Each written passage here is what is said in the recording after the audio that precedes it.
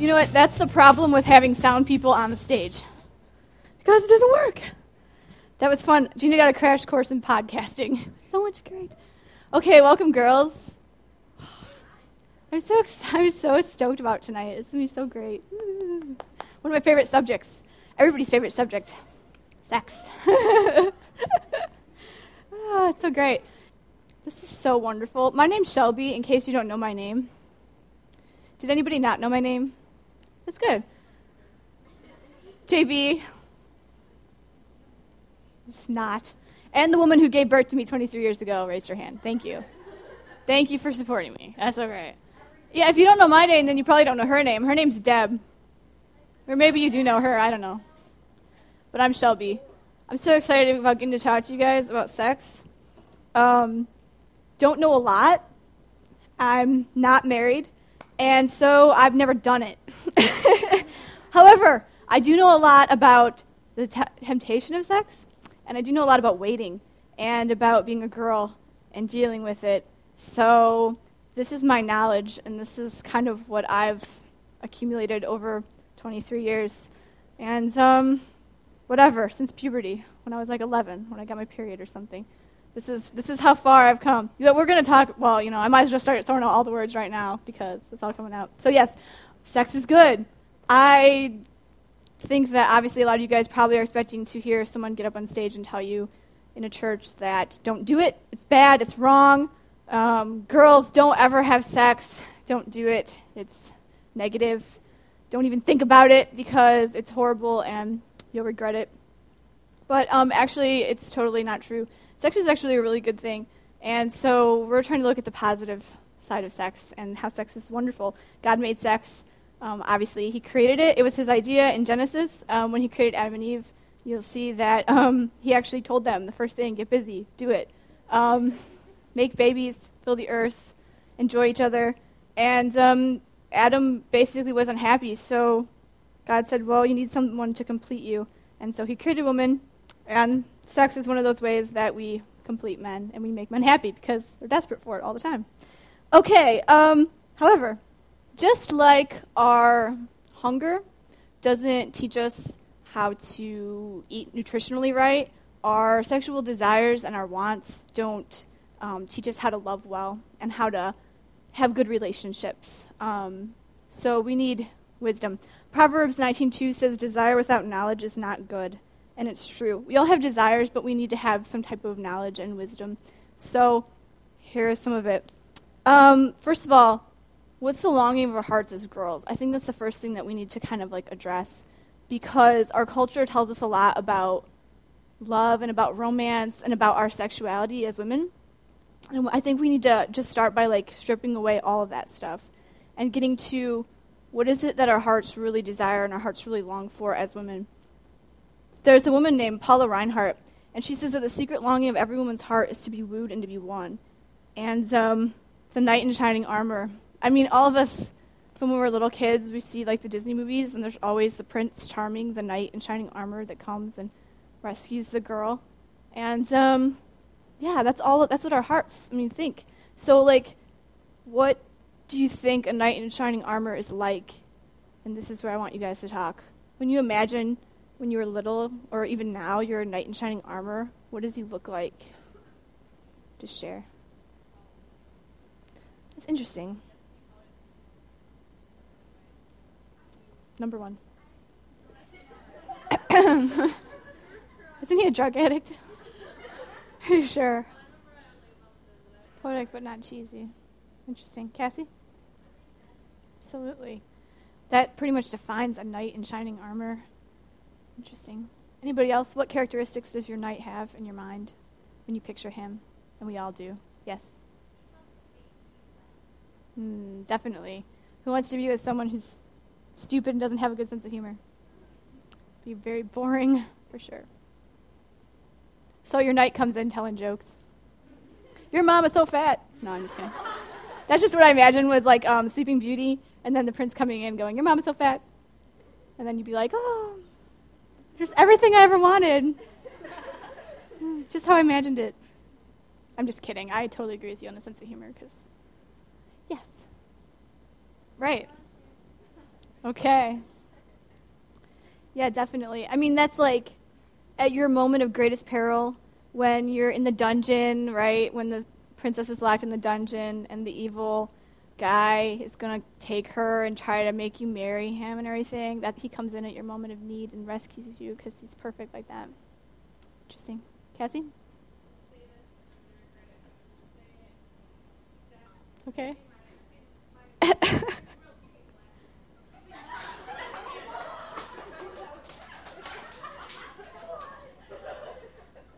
Cassie does have a thing for black men. Seriously, she's in love with them. Yeah. Nicole likes Indian men, like, right? Like from in the country India, that kind of Indian, not Gina Indian. Alice? Right. He just gets you. You talk for hours. Rebecca, did you have your hand out? Yes. Wow. Oh, interesting. Okay, back row.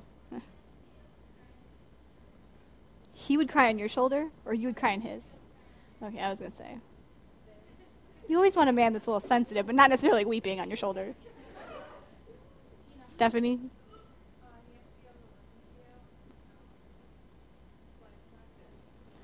Okay, that's okay. You guys both like people, minorities. Gina? Yeah. All girls are, aren't they? Hey, Pastor Deb. Mm. Yeah. Yeah. And he has like a giant vocabulary, right? Mm. Interesting. Tiffany. Mm-hmm. Definitely. Emily again. Yeah. Definitely. I really agree with you on that one. Okay, a couple more. Row and then you. Okay. Not a jerk. Absolutely. Huge. There's no way that a knight in shining armor would treat you like crap in front of his friends. Yeah, it would definitely not be a knight. That would be evil. Amy? Definitely. That's awesome. Sal? Absolutely. Everyone wants to be accepted completely for who you are, really, truly, deep down, without putting on anything, no makeup on, and definitely, no matter what, accepted and just loved truly for who you are, being understood. Men want that too. I think men truly do want that. Girls always try to change guys. You can't, for real. So, knight in shining armor. I think it's interesting how in our culture, being from little girls, we really do kind of have those things in our mind, and it's good for us to have those things. And really, I think that's so smart to try to picture in your mind who your perfect guy would be and what he would be like, and to get those things in your head and kind of put guys up to that and see if they even get close. But it's really good and healthy, and it's so much part of our sexuality as girls to kind of have those dreams of that kind of strong and heroic and understanding and loving and just amazing guy in our minds. So I would say keep dreaming about that and keep waiting and looking for that man who is your knight. You know, there was a thing that happened in America in the late 60s called the sexual revolution. And the definition of a revolution is actually a change for the better. And so the sexual revolution, it changed women's sexuality drastically. Prior to that, women's sexuality was very, very different. And we are all kind of products of post that, because that's our parents' generation, maybe even some of you guys, your grandparents. So we've kind of been raised with those thoughts about women's sexuality, about being really free with ourselves, and it's praised, and it was praised during the sexual revolution to have lots of partners, just to sleep around with whoever you want, with guys and girls, and just kind of go do whatever. And a lot of feminism and stuff like that comes from the sexual revolution. And so people kind of looked at it as a freeing thing. But I just really believe in my heart that the sexual revolution really enslaved us. and it actually kind of imprisoned us to something that isn't true to our DNA as women and to our true sexuality. And so I'm kind of going to unpack that a little bit tonight. Sexual evolution was not our starting point, it was our settling point. It wasn't the point in which women gained their freedom sexually and were able to finally, burn our bras and just go out and have all these different guys and all this stuff, and kind of like what we're raised with. But I really do believe that was when women kind of settled for something that was less than what they imagined when they were little kids. And I think that it's just what's built into us. No one imagines, no one dreams when they're little or when they're playing house of, oh, I just can't wait to have all these different guys, have sex with me and then leave me, or tell me that they love me and then, stop calling me after I give in, or, just go through one after another guys and someday get married and then, get a divorce and then get married again. No one dreams of that. I mean, what we really desire in our hearts, and I believe men and women really desire in their hearts, is to have one exclusive, amazing love in their lives, that person who really understands them, that person who fulfills what they imagine and kind of completes them. And it's totally biblical because God designed it that way, and it's also, I think, just if we really break it down, it's what's in our hearts. Otherwise, we wouldn't all buy into all the romance movies and all of the stuff like that, because we all just desire it. We all think it's possible and that it can happen, and we see it happen in people's lives all the time. So I think we need to have a new sexual evolution. I think that we need to have actual sexual evolution for the better, and our generation change it and kind of take back our sexuality and not believe the lies that have kind of been propagated to us through media and through our parents even. We've seen what happened with the sexual evolution with our parents' lives. We've seen what messes they made out of them. And I think that we can do better, and I think that we should desire better for ourselves. So I read this book recently called Doing Things Right in Matters of the Heart, and it really impacted me. It's about biblical femininity and biblical masculinity, and it's very conservative, even conservative for me, and I'm very conservative, but I really enjoyed it. And there's this really interesting thing that I wanted to read to you. The man who wrote this actually works at pregnancy crisis centers, and he deals with a lot of girls who come in, and so it makes sense. He's dealt and he counseled a lot of people, and he kind of has some insight. But it's interesting. He says, I stumbled upon this one day when 4 20-something women, good friends, arrived at the pregnancy center. 2 of them needed a pregnancy test. They chatted together, trying not to be nervous, while the other 2 tried to be supportive. Where are those rascally men in your life? I asked whimsically. The eyes went up and around. Smirks and nods were duly given and received. The hurt, the sense of abandonment, the disgust came pouring out. It was all so confusing to them. They weren't victims. They were co-conspirators in their own destruction. They had learned from the culture how to dress and talk and put out, but it was supposed to lead somewhere other than to a pregnancy center, wasn't it? When all fell silent, I rolled my chair over to them and asked, how would you like me to tell you how to form a healthy, tender, passionate, enduring, mutually satisfying relationship with a man? They looked up with searching eyes and hungry hearts. They could not express what exactly they were looking for in all their flurry of actions. They had read Glamour and the rest of that stuff. They had been dressing up, going out, luring male attention, and controlling the situation according to all the tips and techniques suggested from those sage literary sources. It seemed to work at first, and then it proved hard and soon impossible to control. At some point, they lost sight of what it was they wanted and began thinking about only what they should settle for. The idea of a Prince Charming is deep within the female heart. A knight in shining armor and all things chivalrous remains a burning, pleasurable metaphor for what the heart wants. Like a coal, it may smolder under a heap of cold ash, the spent remains of many reckless decisions regarding matters of the heart, but it burns nonetheless. And it's so true. I just think it's amazing. Just like what they were saying about our culture. It's very interesting when they're talking about like the magazines and what the media had shown them how to dress and how to act to lure a man, and we're fed that garbage every single day. I mean, when we wake up, every ad, everything is how we can make ourselves more attractive to sexually appeal to men. I just want you to realize, do you see how the same culture that tells us that that we're supposed to be in control of our sexuality and that we're supposed to break off the chains of what people try to tell us we have to be, that it's the same culture that's enslaving us, that it's the same culture that's actually putting us in chains, because they're the ones who are telling us they're the ones giving us the advice, like the magazines and MTV and all these sources that are telling us you need to look like this to attract a man, or if you don't have this, you're not good enough, and how sexy you have to be outwardly to try to get men. And so I'm just saying that the same culture that's constantly telling us to be free and saying that people like me are enslaved, or I'm just stupid for the way I am, it's the same culture that actually is putting people in chains and telling girls how they have to be. I found it interesting. I read a statistic recently. This is a little graphic, but it said the fastest growing cosmetic procedure in America is labiaplasty, which is a procedure of, girls' parts, your labia, lips on your vagina. And the reason for that is because of pornography, because the pornography industry is so prevalent that girls are even seeing these things, and they feel subconscious that they're not perfect down there. And all these porn stars have the surgery, too, to try to make themselves look just right. And so it's the fastest growing plastic surgery in America. Just to physically look right, to look pretty, perfect, down there.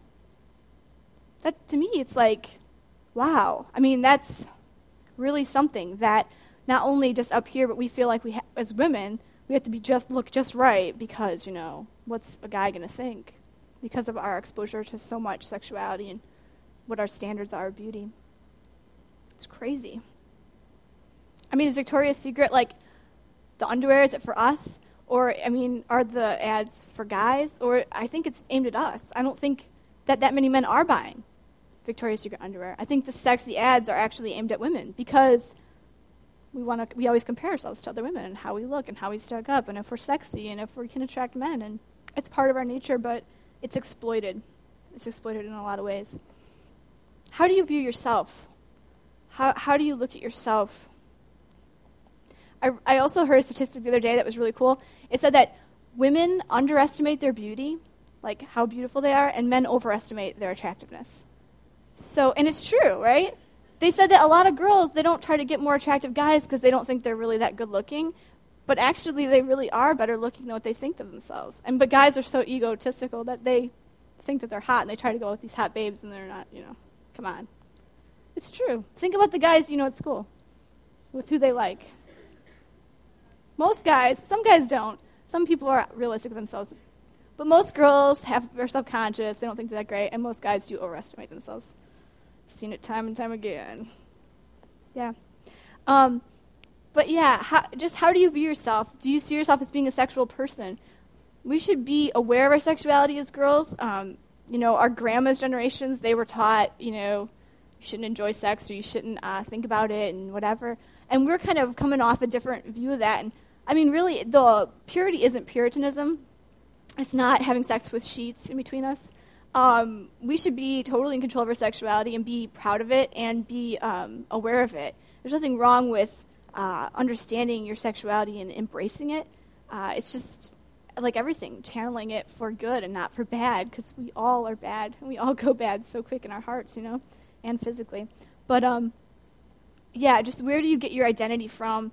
What do you realize how special you are? How do you view yourself? Maybe that you're a lot prettier and worth a lot more than what you thought, And maybe you're a lot more of a sexual person than what you thought. Maybe, you have a lot to offer, and it's special and it's wonderful. So, God made you sexy. He made you unique, and He made you beautiful. And it really isn't Victoria's Secret that makes you sexy. It is just who you are. He created you, and you should appreciate that gift, because sexuality is a gift from God. So I have 3 things I want us to take away from the night that I want you guys to remember. And these are things that are just on my heart a lot right now. First one is that you are a princess. You are a princess. And this is something that, as I talk to a lot of girls, I talk to a lot of young girls, and I teach Sunday school and junior high age, and I'm just amazed at how many girls just don't value themselves as being anything special. And I don't know really where the lie came from. If you guys are buying what some 13-year-old or 14-year-old kid told you that you were ugly or rejected you at one time, and so you think you're not worth a lot, or because your dad never told you, or I really don't know. Maybe you're not I don't know, who's a sex symbol? Some girl that's hot, I don't know. Maybe you're comparing yourself to her, but really, we need to view ourselves as princesses because God is a king. He says that our Lord, He's a king. And we are daughters of Him, which makes us princesses, for real. We really are daughters of God. He calls us His daughters, which means we're princesses, because He's a king. And it's powerful if you can kind of get your mind around that, to understand your value, to understand that, God says in his word that he knows how many hairs you have in your head. He knows everything about you. He knows your deepest desires and your greatest wants, and he knows what that Prince Charming looks like in your head. He can see the mental picture, and he totally gets it, and he gets you, and he's so madly in love with you, and just loves how he created you to be. And the Bible says that when you're in your mom's womb, that he had every day of your life planned out, and that he just delighted in seeing you be formed in your mom's womb and just watched you as you developed. And there's no man that could love you like that. It's powerful when you think about how much our Heavenly Father does love us. And so you're special, and nothing about you is a mistake. Whether you are, too fat, too skinny, acne, whatever, too short, too tall, blah, blah, blah, bad teeth, I don't care, whatever. I mean, you have BO, you sweat a lot. I don't know. Some girls do sweat a lot. Anyways, seriously though, you're special, and he made you like that for a reason. And so I think that's just so much key to understand how much of a princess you are and to value yourself like that. You deserve to be treated like a princess. Don't take crap from people. Don't take crap from men. Who gets a knight in shining armor in the stories? The princesses do. That's right. They don't go for the girl, like the barmaiden or whatever. There's always like the ugly stepsisters who are mean, and they wear those kind of frumpy clothes. I don't know. They get the princess. They go for the princess. The really pretty, amazing, aloof daughter of the king. No one gets her. Only the knight in shining armor gets her. And that's how it is. That's what they go after. You guys got to demand that a man treats you with respect. I'm amazed at what you guys take, at what girls take from boys. It's crazy. It's ridiculous. Seriously, you have to think about how ticked off your knight would be at how a frog is treating you. If a guy's talking to you bad, or if a guy's trying to take advantage of you, or if a guy's making you feel like you're not worth a lot. Think about, I don't know if I'm allowed to say this, think about how pissed your knight would be. Because seriously, I think you'd be really mad. I mean, you need to think about that when a guy is like hitting on you and he's not treating you right. Because you are wasting your time with a lot of these guys that really are frogs. They're not really much of anything. And keep that prince. If you're a princess, God has a knight for you. Really, he does. It's not a fantasy, because God says he wants to give us the desires of our heart. And if you serve him and you put your life in line with him, he's going to provide you that perfect man. He really will. That guy that's just everything you would have hoped for. He'll still be imperfect, because all men are. He'll still make mistakes, but he's going to be everything that you could hope for. So that's the thing, is that your knight is coming. Think about him. You think he wants to roll in and you're making out with Frog? I don't think he's going to want to be with you after that. You got to look at yourself as a princess, and you have to put a high price on yourself. And not just on yourself physically, not just on your body, but on how people treat you. You guys just take a lot of junk from people. You guys need more than that. Guys like challenges. Guys are task-oriented, and they like to chase after someone. And it feels like a lot of girls are just kind of like, please go out with me. Please, I'm desperate. I just want a boyfriend so bad. And you're not my knight, but you're good for right now, and you're still this and you're still that. And it just seems like I see so many girls are so desperate to have somebody to make them happy. And it's so backwards and so just crazy. Guys like a girl that they don't really know what she's thinking. They haven't got her all figured out. The girl that's the mystery, the girl that's kind of aloof or coy or whatever, I mean, hard to get. That's the chick that, the princes and the knights go after. They don't go after the easy girl that's just kind of like, please, go out with me. Guys like to work at a girl. It's totally part of their nature. They like to work at a lot of things in their lives. Sports, they like to train and discipline themselves and achieve goals. And they want to achieve a girl. They want to achieve that girl that's just amazing and beyond what they ever thought they could get. And a girl that kind of lays it out on the table and is calling them every night and texting them 50 times a day and, do you love me? Where are you at? What are you doing? I mean, it's desperate. And you might be okay if you're putting out or if for the time being, but those guys aren't going to stick around. The girl that's the challenge walks by and their heads are going to turn. I mean, plain and simple. Plain and simple. definitely. When a guy gets married, someday, if you find that one person who really means so much to you, your knight, guy gets married to a girl that doesn't get around. Even, take God out of it. Take the Bible out of it. Take Christianity out of it. Who I mean, seriously. Secular world, normal people getting married, hooking up with people every single day. Who's the girl that gets taken home to the mom? Who's the girl who they look at and think, I want her to have my babies? I mean, it's just not the girl who's with tons of different guys. It's plain and simple. It's not. Even guys who don't care about God, they still want a girl that's pure. They still want a girl that is, a prize that they can brag about to their friends. I mean, when guys look at girls, this is how guys work. They look at her and they think, is she someone that I can tell my friends are going to be like jealous of me about? They're going to be like, oh, she's so hot. How'd you ever get her? Oh my gosh, They want a girl they can brag about. No one brags about a girl who gets around. No one brags about a girl that, is a bore. Just don't. Plain and simple. So, I mean, you got to respect yourself, and you need to start viewing yourself as that. And the way that you see yourself is the way other people are going to treat you. If you start respecting yourself and you start looking at yourself as being valuable, then other people are going to start to treat you like that too. In my Sunday school class on Sunday, it was really funny. We were talking about, what would your perfect world be like? And my kids love anything that's imagination, that they can be like, oh, in a perfect world, this would be like this. It was really weird. It was like all video games were free and there was no war. It was so weird. I was like, is that your perfect world? Utopia. This week we're going to talk about utopia. Anyways, so, the boys were saying flat screen TVs would be only 20 cents.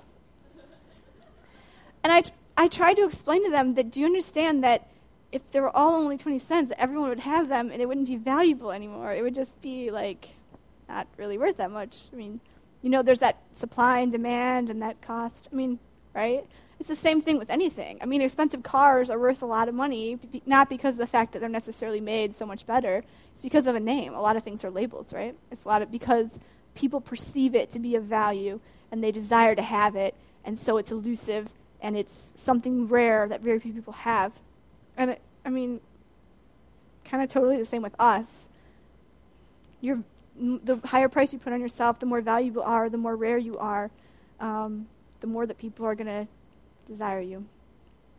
Please understand that I say this with complete love. If you messed up and you've done stuff that you're not proud of, God forgives us and He washes us. The Bible says white as snow, that our stains literally are washed away. So it's not like we mess up and we're done forever. You can be forgiven. So I don't want to make this sound like, we'll throw in the towel if you slept with a guy, or throw in the towel, whatever. Don't do that, because you're still worth something. It doesn't matter what mistakes we've done in our past. God gives us a fresh start all the time, and He loves us, and He still sees us as being so valuable. And it doesn't matter what you did yesterday. It matters what you're doing today and what you're doing tomorrow. You got to stand up for yourself and demand that people respect you, even friends, right? Don't take crap from people. Don't let people push you around. Stand up for yourself. I mean, it's like Never Been Kissed. The movie Never Been Kissed? You guys see it with Drew Barrymore? She's nobody. Everyone's making fun of her in school until her cool brother comes, and he's like, you just need one person to think you're cool, and everyone's going to think you're cool, and it's true. As soon as he started telling people that she was actually worth something, everyone started treating her like she was amazing. They all wanted to hang out with her. It's really honestly just an attitude. It's just how you view yourself is how other people are going to treat you. It's totally the truth. Cool really is self-confidence, and it's valuing yourself. So number two rule. Your sexuality is a gift of power. Boys, it's so true. Girls have leveraged sex since the beginning of time. I think maybe Eve was so hot that she was like, this apple is delicious or whatever. I don't know. We use our sex to get what we want. It is power. I mean, and it's rightfully so. Sex is power for us as women. We can abuse it or we can use it to our benefit. But it's a gift.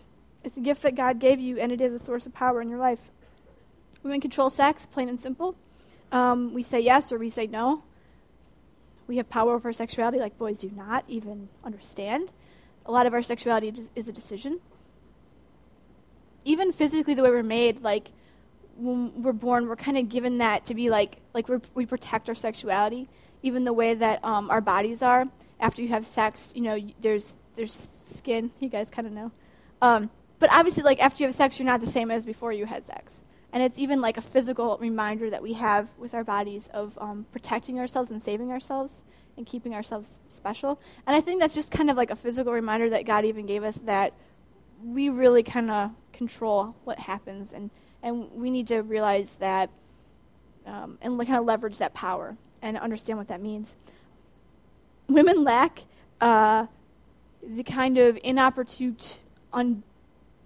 just unfathomable amount of sexual desire that and lust that men have. It infects men. We lack it. We actually are able to kind of control it a lot more than men are. We've all heard that men think about sex once a minute, up to once a minute. It's true. Men think about sex constantly, and girls think about sex so much less than that. Guys are driven by it.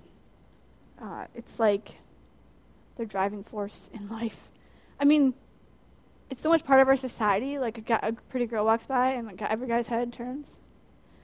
A hot guy walks in the room, and girls check him out, but we don't have to. But it's like guys literally, they're like, magnet. I mean, no, really. Even with anything, guys are so visual. It's crazy. Like if you go to a restaurant and there's a TV, you just watch a guy. It's comical. You just can't stop looking because they're so visual. Guys are all about what they see, but sex is just so much part of guys. I mean, just you can't fathom as girls. I can't fathom. I try. That's one of my questions, maybe. You can't. You think about like when you're most tempted sexually. That's probably how guy is every day of his life. I mean, really, think about that. Like when you're the most turned on by a guy, or you're sex is on your head. That's how a guy is every single day of his life, every minute of his life. Once a minute, that's 60 times. 60 times in an hour you think about sex. How is that possible? I can't fathom it. I can understand thinking about sex, but like once a minute, every thought is sexual. That's crazy. We don't understand them. They're very different than us, and it's kind of hard to understand that. But our sexuality is very different. We have the power to control ourselves, unlike most guys do. Men are driven towards sex in ways that we just merely decide. We decide a lot about sex, and men are just driven towards it. They can't control themselves. In general, women can usually live more easily without sexual intimacy. And although that's true, our experience of sex is usually longer and more satisfying than men's. And this is kind of cool. I read a book, and it had this quote. I loved it. It says, "Men are sexual dots, women are sexual lines. Men are sexual moments, women are sexual minutes. Men erupt, and women are fanned into flame." And it's so true. I mean, our sexuality is just so different than men. And we complement each other really nicely. And it's interesting how men's sexual desire just drive them so much. But our sexuality is kind of more all-encompassing. Like, sex with us really does start in our minds. It's so much more, like, mental and emotional. And it's, like, not just about the actual act. It's all about the, person and the connection. And, I mean, that's why guys like pornography so much, because you can just look at a picture, and that's fine for them, and it's done, over with. Okay, moving on. Girls are just, it's all this whole big, story, and it has to be this connection and this person that cares about me. And you guys all know. That's how you're made. I mean, right? George Gilder suggests a key force in society that transforms immature men into mature men is women's sexual self-control. The power of us to wait. We can wait. It's amazing. He says, "The man may push and posture, but the woman must decide. He is driven, but she must set the terms and conditions, the goal and destinations of the journey." It is up to us to kind of decide what stage we are at in the relationship and where are we going and what are our goals. And yeah, I mean, guys will push, but it's up to you to kind of make that decision. Men are supposed to work to win our hearts. It's the principle of how things work. Our power to wait is what causes men to fight for us and to work for us since the beginning of time. I mean, men have pined after women that they couldn't have, and we wrote songs about it, about just desiring women so much. And it's our power to wait, our power of our modesty and our power of chastity over men. It's a gift that we've been given. Shakespeare said, "She is beautiful and therefore to be wooed. She is woman and therefore to be won." it's innate in men to work at a woman, to fight for her, to win her with everything that he has. I mean, that's romance. Who wants a guy that you have to convince to like you? Who wants a guy that you have to pursue, that you have to call, that you have to wonder if he likes you? No one wants that. Everyone wants a guy who's madly in love with you, who thinks that you're the most beautiful woman on earth, who is intoxicated by your very smell of your hair and by everything about you, and that just desires you so much and just thinks you're amazing. I mean, that would like put his coat down on the rainy road and let you walk on it so you don't wreck your shoes. I don't know. That's what we all want. I mean, we don't want someone to accept us or to settle for us. We want someone to think that you are everything amazing in life, and his life was nothing before he met you, and you're amazing. And that's what guys want to fight for it too. Guys do want that. It's so true. It's a principle of life, I think, that God set in motion, that certain things come to men only by working and to women only by waiting. And it's something that I really believe, after just from talking to people and from seeing in Scripture, that it's a principle of life that we can kind of like set our watches to. We women have to learn to wait, men have to learn to work.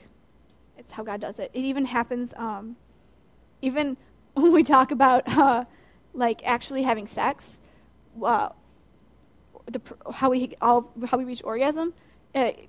Husbands reach orgasm by working, and women by relaxing, by waiting, kind of shutting things down. That's how it actually happens, and it's true when we have sex, and it's true at the start of relationships too, where we see sex as kind of like the consummation of love. It's the time when we like celebrate our love, and when it's fulfilled. And at the foundation, it's the same principle in how we relate to each other. A man should fight to pursue you. You should never pursue a man. Never. Okay, I'm going to say it again. You should never pursue a man. People tell you to ask out guys. Totally not true. Don't do it. You're going to end up with heartbreak. You'll end up, even if you convince him to like you, don't pursue a man. You'll be disappointed for the rest of your life that you did it. If a guy likes you, he's going to call you. There's a book. It was written a long time ago, but it's called The Rules, and it's pretty crazy, but it's kind of funny too, and there's a lot of truth in it. I've never read it before, but I've heard a lot about it.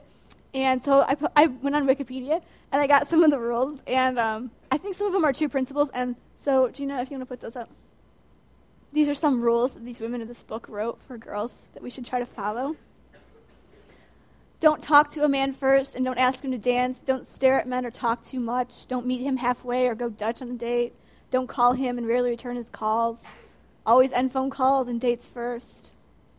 Don't accept a Saturday night date after Wednesday. Well, these are good principles. They're good. Dutch is when someone says you're going to go Dutch, it means that you pay for your half of the meal. You split it evenly.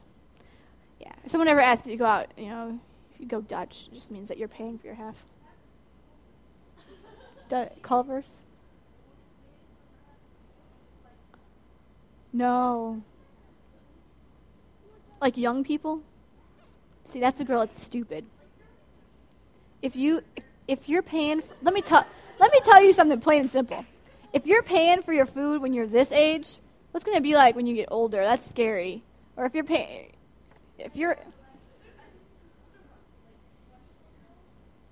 no way, Jose. If you're not having sex with a guy and he's not doing these nice things for you before you've had sex with him, think about what he's going to be like after he has sex with you. I mean, the milk and the cow illustration is true. I think these are great. I think a lot of these are really great. Don't play games. I mean, I'm not saying, like, play games with guys and, string them along and, always end phone calls. You'll be like, okay, gotta go, bye. I have to end it. But, I mean, in principle, it's good because these are things that keep a man interested. Men like a chase, like I said. I mean, it's just not making it easy.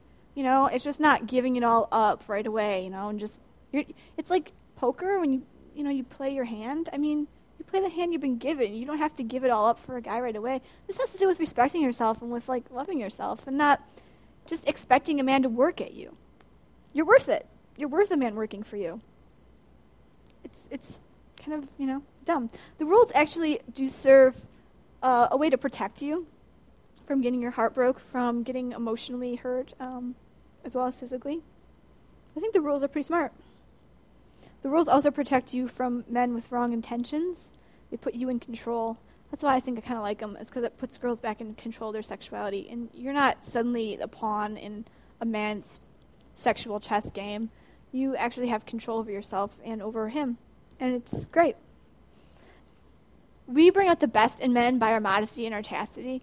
I think it's a gift that we have, the power that we have, where we can really make men succeed by being modest and by being chaste, by protecting, not just giving it all up. I think it's how we can, like I said, it's how we mature men, and we make men move forward in their lives and in understanding, because otherwise, I mean, guys are just scatterbrained. Girls are always thinking about the future and what's next, and guys are just day to day. I mean, they don't think like that. It's just how guys work. So it's a way that we make men kind of mature and think about things. A man with wrong intentions will go elsewhere when you don't meet his sexual needs. Predators will leave within a couple of days. A guy with wrong intentions will leave within a couple of months. And only the good guys will stick around and wait it out for you. And it does happen all the time. There are wonderful guys who will wait it out. Sometimes guys are just immature. Especially at your guys' age, you're going to meet a lot of guys who are immature and obviously aren't ready to commit to you or settle down with you or provide you with everything you need. I mean, that's not the kind of guys you're running into. But by waiting, by holding back on that, well, one, I mean, you do keep them interested, and you're still that mystery and that interesting person to them. But also, you're kind of forcing that immature man to kind of take stock of his life and think about things and where they're going, especially when you guys get out of high school and you kind of will be dealing with these awkward in-between being an adult and not an adult relationships. A guy that has good intentions, that's just immature, he's going to basically think about things, and he'll kind of want to ask you what the terms and conditions are in which he can change your no into a yes. What do I have to do to get her to say yes to me?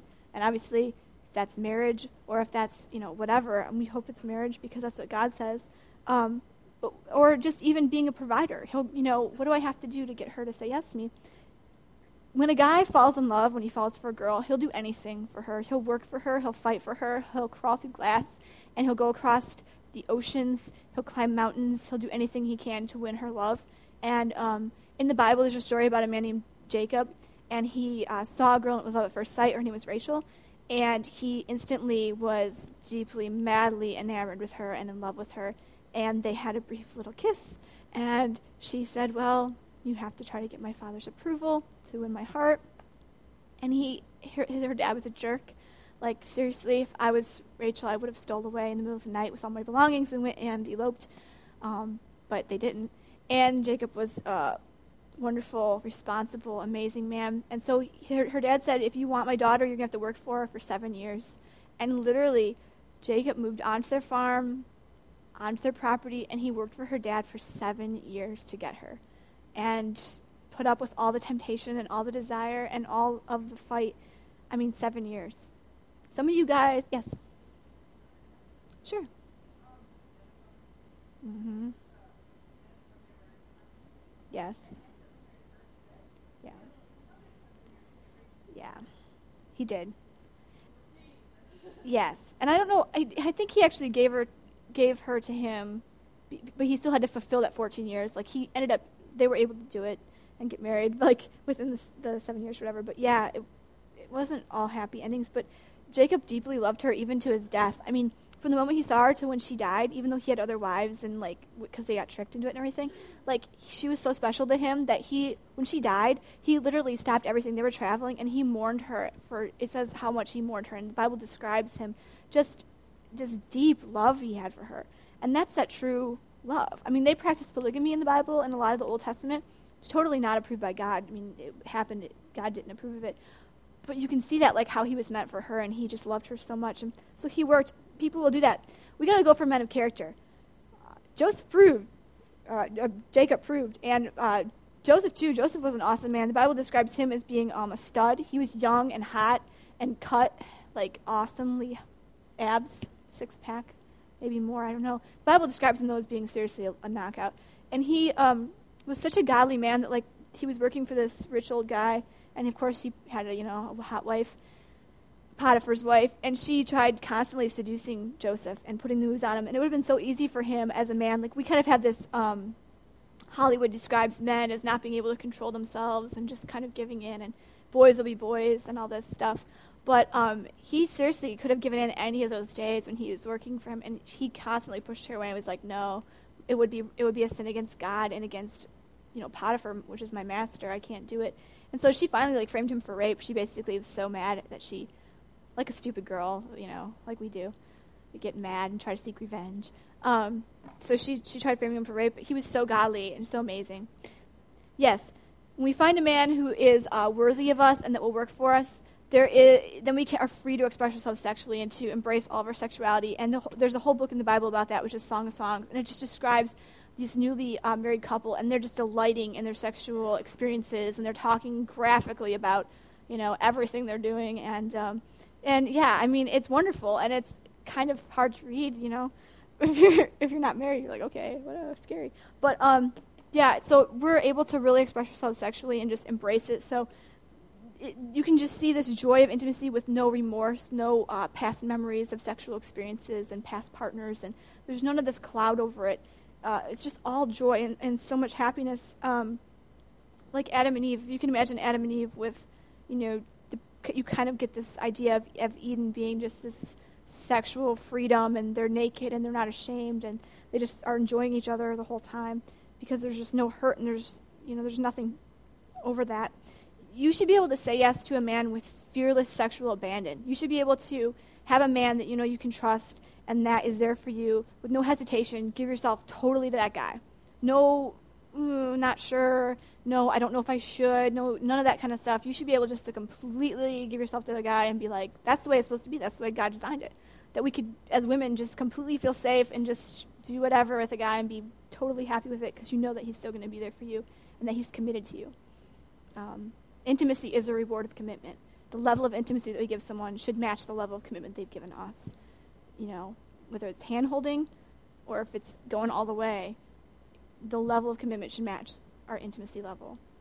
If you value yourself, you're not throwing your intimacy out there for someone who's never committed to you, who's never laid down anything for you. That's not the kind of person that I want someday in my life. Kisses were never supposed to make us cry. We were never supposed to wake up and be sad about a breakup and an experience that hurt us.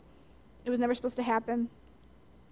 All of our sexuality is supposed to be between someone that you marry and someone that you're deeply in love with, and it's supposed to be a secret, wonderful thing between just you two, that secrets, things that only you two know, because they're just between you two. No one else has had that part. No one knows that part of your husband, and no one in your husband can know that no one's ever seen that part of you.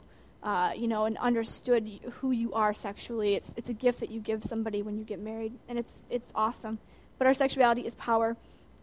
We can use it for a tool to help men be better, or we can use it as a weapon to destroy men, and many women do. We lead boys on, we dress provocatively, we cause temptation in men all the time, and I don't have time to focus on that, but yeah, we're constantly we do things to really lure men in ways that are bad a lot of times, and we need to really guard ourselves, because just remember, once a minute they think about sex. So, geez, that's scary enough as it is, but then if you're throwing it all out there. I mean, I see a lot of girls walk in, and I'm not judging anybody, because whatever. But I mean, a lot of girls, they got it all out there for everybody to see, and it's all and everything, and they're walking around, and they stick their chests out, and they kind of throw themselves, out there to get male attention because it makes us feel good. And if you hear the same type of girls, all jerks are always attracted to me, and I have so many guys that are always trying to hit on me, and they're jerks and everything. But maybe if you're attracting the wrong kind of guy, it's because you're fishing with the wrong kind of bait. Good guys like Jacob and Joseph are going to be attracted to girls that are princesses, that are that hard to get girl, not after, that girl that's throwing it out there. So we have to be careful with that. And men are supposed to protect us as well. And our emotions, they should be protecting us. Physically, they should be protecting us. Men are protectors. And so just throwing that out there as well. Point number 3, quickly. If you travel down the same road as everyone else, you're going to end up at the same destination. Yeah. My opinion on this probably will have to be talked about more at depth. You can talk to me personally about this. But Americans are getting married later in life with less success. We're a product of divorce and everything. If you want something different than what everyone else has, you got to do something different to get there. What's normal is in America, a lot of you guys probably would say, well, how I do dating isn't normal. No, it's not normal. It's totally not. I don't want normal. Normal in America is divorce. Normal in America is debt. What's normal in America is being overweight. All these things are normal. It doesn't make them right or beneficial or good for us. So that's also how I view dating. And I don't necessarily do what's normal. I don't personally date, as we say. I don't go out with dates with guys that I just casually like. I kind of do things a little bit different. So it's not normal not to date. But God calls us not to be normal in his word. In Romans, it talks about not copying the behaviors and customs of the world. And I have lots of scripture verses that could back that up. It may seem foolish. A lot of God's things do seem foolish to us, to people in the world. They always do. Dating is a new concept. It's only been around for just recently, a couple hundred years. Dating was never done like that for thousands and thousands of years, depending on how old you think the world is. It was always done in a different context, which was more so protecting to women. Women were more valued. We weren't kind of thrown out there to be just like a little minnow in a stream full of sharks. So yeah, it is a little bit different. Dating is risky. We see kind of like what happens when people get involved. You see friends that start dating and you get wrapped up in a person and you emotionally get hurt. You see people sexually getting taken advantage of. Obviously, teen pregnancy, it all comes from dating. They never had any of that stuff years ago because purity was just a given. If you had sex before marriage, you weren't worth anything, and no one would marry you. So, I mean, that, plain and simple, pregnancy, disease, the list goes on and on. So I don't date, and I can tell you more about how I came to that, because believe me, my whole life I did date. When I was a teenager, I dated. From the time all the way up through, God changed my heart on that in 2004, so I'm a baby to not dating. Up through 2004, I totally was cool with it, and I didn't think there's anything wrong with it. And I fought tooth and nail against people that did believe that dating was wrong, and I told them that they were stupid, and I didn't care what they wanted to do because I'm going to do what I wanted to do, and God really changed my heart, so I could share that with you. But I've been through boyfriends, and I've been through so much of that stuff, and I've experienced all that, and I can see how it's not right, and I've been doing this for this long, and I know God's going to bring me my night, so it's going to happen. A couple of things that are just absolutely 100% not okay with God is we're not supposed to be united with unbelievers, no matter what, whether you are attracted to someone. If you profess to be a Christian, I mean, all this is in the context of Christianity, obviously. I mean, if you don't believe this, if you don't understand, God isn't your number one in your life, if you haven't understood Jesus and what he did for you and apply this, then, I mean, I'm just telling you, these rules are good just for getting through life being unhurt, most protected. But yeah, all this is in the context of Christianity. If you're a believer, then we are not to be united with an unbeliever. It's plain and simple in Scripture. It's 2 Corinthians 6:14-15. Do not yoke yourself with an unbeliever. The Bible talks about it constantly. God constantly says, do not intermarry with people who do not believe. Constantly. You get involved with somebody and you're setting yourself up for nothing but heartache. Story after story after story, I know people, I've been there, and it's the most important thing. And you can't get around it. You can make excuses. You can try to, it will not work. And God says no. God knows what's best for us. Sometimes he's like a dad with rules. And the rules really are there to help us, but sometimes it feels like they're bad rules, but it's a good rule. We must look for someone who's passionate about Jesus. If you're looking for Jacob, you have to look for someone that's passionate about Christ, not just someone who calls themselves a Christian. I mean, unless you're one of those people that just calls yourself a Christian. Because it's not happening. You know what? There isn't a lot of godly men, but they're out there, and God will bring you the right person at the right time. You're going to know someone's passionate about Christ within half an hour meeting them, because people talk about what they love. And you notice when I'm having a conversation with someone, I keep steering the conversation towards things that I really enjoy. I'll start talking about music. I'll start talking about art. I'll talk about something I saw, something I read, because those are things that I really enjoy. So I naturally, when I meet someone new, I talk about things I know and things I love to talk about, and I hope that they have things in common with me. And so someone who loves Jesus, who loves Christ, within half an hour meeting them, plain and simple, you're going to know whether or not they're passionate about God. the conversation is going to be there, and they're going to talk about it. Our sexuality is in our minds, first and foremost. That's where it begins. We have to embrace our sexuality.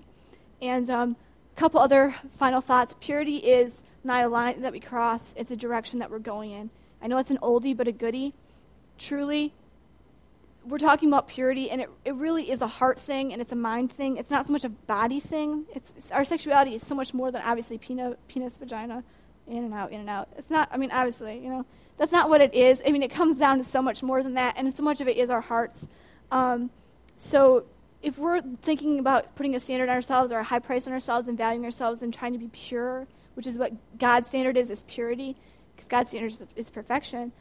Yeah, it's not a line that we cross, it's a direction that we go in. The question isn't how much can I do and still be pure.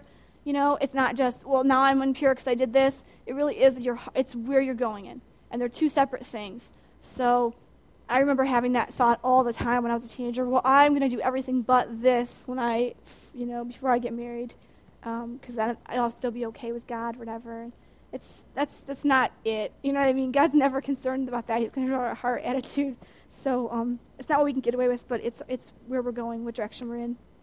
You got to decide your standards, and you got to decide what your lines are in your life before you get in those tough situations. You'll never make the right decision in the back seat of the car. You can't have that talk with a boy when you are in there in the heat of the moment. That's when everybody falls. You have to make those decisions and talk about those things long before, way back at the beginning of things, and get those things right on the table and talk about all that stuff, because if you wait till that moment, you're not going to be strong enough to resist temptation. It's not going to happen.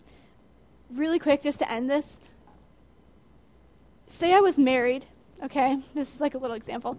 Say I was married, and my husband was away somewhere, and so another guy came in after tonight, and one of the guys downstairs talking about sex, and he was like, we started talking, we had a lot in common, and so he's like, want to go out? I was like, yeah, and so we went back to our house, whatever, and so then we started fooling around. Anyways, we ended up having sex, so we're just having sex. How many of you guys think that would be okay for me to do that on my husband? Do you guys think it would be okay for me to have sex with another guy while my husband is away on business? No one thinks that's okay, because I'm married, right? That's wrong. Okay, how about if we do everything but sex, we play the Twister, right hand, blue, whatever. You know what I'm saying? We touch everywhere, we do all this kind of stuff, but we don't actually have sex, everything but sex. Do you guys think that would be okay if I did that with some guy? No. Then maybe we'll just make out, kissing. We'll just make out from time to time while my husband is away. Still not okay. How about if I just have this deep emotional attachment to this guy, and while my husband's away, we just have these long phone calls, and we talk about all of our desires and our needs, and I share with him my plans for my future and my all the secrets in my life. Would that be okay if I did that with a guy? No one thinks that's okay? Okay. Why would you say that that's wrong? Why would it be wrong for me to do any of those things with a guy? That's, why? Yes. Yep, you.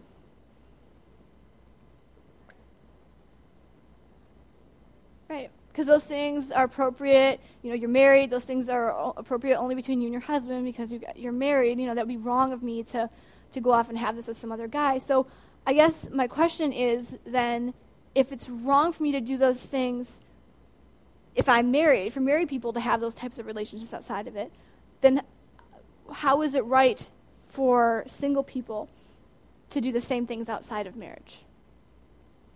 Maybe that's something that maybe that's a different way of looking at it that you've never thought of before. That if it's wrong for people who are married to do those types of things outside of marriage, then how is it right if we're single, if we haven't got married yet, to do those things outside of marriage? Because ultimately we all have Prince Charming, we all have that person, and until we're with that person, we're destined to be with them. And God designed all of our sexuality for the context of marriage, and as a gift of power, and what makes us special, and it's something that's unique about us. If we're giving it away, even emotionally, those talks that are really just supposed to be for our prince, we're giving away part of our gift, and we're we're cheapening it, and we're really having an affair on our princes someday. We're already having an affair on our husbands. And it's setting us up for failure, and it's setting us up for divorce and for attitudes in marriage that are wrong. And pray to God that pray for your Prince Charming that he's doing the same thing, that he's protecting himself. Because if you think about any guy that you're sharing that with, that's someone else's prince that you're taking those from. Think about that if that was your Prince Charming, and some girl's talking dirty to him on the phone, or some girl's telling him all this stuff, and they're making out, and he's feeling her up and everything. I mean, seriously, it would tick you off if that's your special some guy someday, and he's doing that with some other girl. I mean, I'm just saying, you got to think about it like that too. That's someone else's prince that you're stealing from. Yes, Rebecca. Absolutely, that he just threw it away and that he was willing to just give in to temptation. Because it's hard. I mean, the thing is, it's hard. It is not an easy road. Seriously, I give props to anybody that's saving themselves, that's protecting their sexuality, because it is difficult. It is thrown at you constantly. And there are times when you feel lonely. I mean, I'm 23. I would love to meet the man of my dreams. I love for my Prince Charming to come and sweep me off my feet. Totally would love it. I would love to have sex. Really. I'm 23. I'd love to have sex. It's tough waiting, but I know that God's going to bless me and he's going to give me the best. Obviously, there's so much more to talk about here, and there's, we could go down roads. I mean, there's tons, and we're going to talk more about it in the next 3 weeks. We're going to go through tons more stuff. Any questions you have, whatever, you can talk to me after service, or we could talk next week. We'll have more time for discussion. Really pray. A couple things. I have some resources of some online resources and some other things, some books and stuff that I really believe in that are great. You can talk to me about that, and some podcasts that are really cool that I've heard preachers talk about sex for reference. And I'm going to try to get that together for you guys next week. Thank you for listening to me and letting me share a couple of things that have been on my heart that I really feel strongly about. Most important thing I want you to take away from anything tonight is that if you messed up, God will forgive you, and you can have a fresh start with him. And also that you're worth something, that God has such a plan for you, and he thinks you're so special. And don't throw it away at some guy who is a frog that's not going to be there long term. Go for a guy that's going to work for you, that's going to protect you, that's going to fight for you. Wait for that guy. He's going to come and sweep you off your feet. It's a good dream to have, and it's something that God put in our hearts.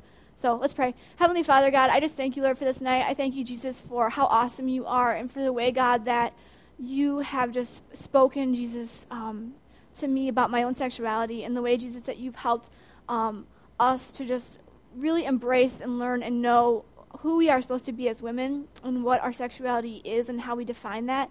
I just pray, Lord, for every single girl in this room. I pray, Jesus, that you would just show them, Jesus, right now, that they are loved, they are special, and that they are unique, that their sexuality is a gift that is just theirs, Lord, that it is something that they choose, that they decide to give away, and that they should choose to give it to the right man at the right time, and a man that's worthy. I just pray for them, God, that they would be strong to resist temptation. I pray that they would be strong, Lord, to demand people respect them and to demand that men respect them.